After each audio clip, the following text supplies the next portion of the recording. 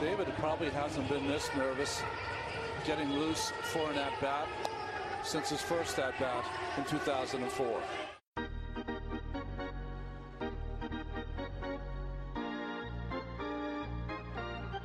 Joining me is Anthony DiComo of MLB.com. You guys know him, author of the new book, The Captain, David Wright's Memoir. He's covered Wright throughout a majority of his career. And Anthony, first of all, congratulations. This is a great accomplishment, putting a book together like this. What's interesting is I'm using the audiobook to listen to it, which is pretty cool now that you could do that. You can pretty much read anywhere you want. This is a sports luminary that you covered, and now you're writing the book. So you would think you kind of know everything about him already. Did you learn about David Wright in a way that you didn't expect going into this project?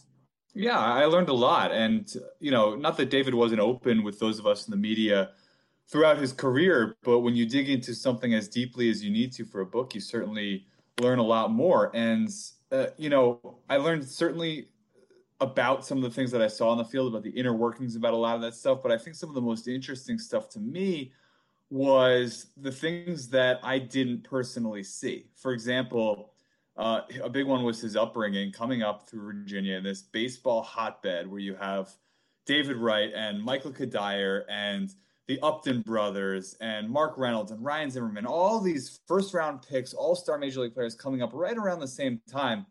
You kind of find by reading the book, and I found by digging into this, that really wasn't an accident. And obviously articles had been written about that at the time, but digging in deeply, you learn about the infrastructure that was in place and that was very unique to that area at that time that allowed a lot of this to happen. So that was very, very cool. And then I think the other thing that I would touch on with that as aspect would be towards the end of his career, both in 2015 and then 2016 through his final game. You knew in a certain sense what he was putting himself through physically, what he was putting his body through, but I don't think most people realized really the extent of it. It was so much, and he did so much, all the while knowing that it probably, or that it might not anyway, pay big dividends in terms of his ability to get back on the field. But he really did put in overturn every last stone, put in every last drop that he could to make sure that he was getting everything he could out of his career. And I think you get a sense in the book of just what that entailed. And that was where I was going next. Everybody always says, I could be a big leaguer. I could do this. Like, hard work. See, David is a good athlete, but you could tell it was about the work ethic. His dad was a cop, middle-class family. And you mentioned at the end of his career, it wasn't like, hey, I'm a gifted athlete. Talks about being a pudgy shortstop. Surprising, because you look at David Wright, the David Wright that the fans know, the media knows, that's a good athlete. But he had to work really hard at it. And I think that, for me, reminds you of how difficult this whole thing is. Yeah, I think there was almost, everyone knows about his relationship with Jose Reyes. I think there was almost an intimidation factor when they first met, because David saw Jose as this preternaturally gifted athlete who had it all, who could, who was going to walk to the big leagues, so that were barely trying. And not that Jose wasn't a hard worker as well, he was.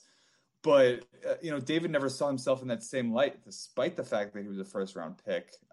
He came up kind of questioning every step along the way, do I belong here? Am I good enough? And, one of the things he said to me that's in the book that stood out was on Christmas, on Thanksgiving, he would always make sure to do something on those holidays, baseball related, because he thought to himself, no one else is practicing on Christmas. No one else is practicing on Thanksgiving. If I do it and I get it 1 percentage point of a percentage point of a percentage point better when no one else is, well, then I've outworked someone today, and I know that for a fact. And that was kind of the lunch pail mentality that he brought to every day. That he, despite the fact that he didn't think he was the most gifted, he knew that he didn't want to ever be outworked by anyone. And that might be a cliche, but I do genuinely think it's true when it comes to David Wright.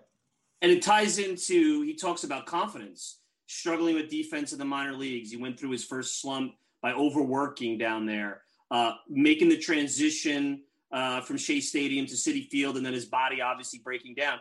You saw, I thought, the battle that an athlete has with, no matter how good you are, how high of a level you had, they're having the same doubts that you have at your craft, that I have at my craft. And you're waking up in the morning like a job and saying, am I good enough? I mean, you don't think of that. This is an all-star. This is a guy that was at one point and may still be borderline Hall of Famer. Don't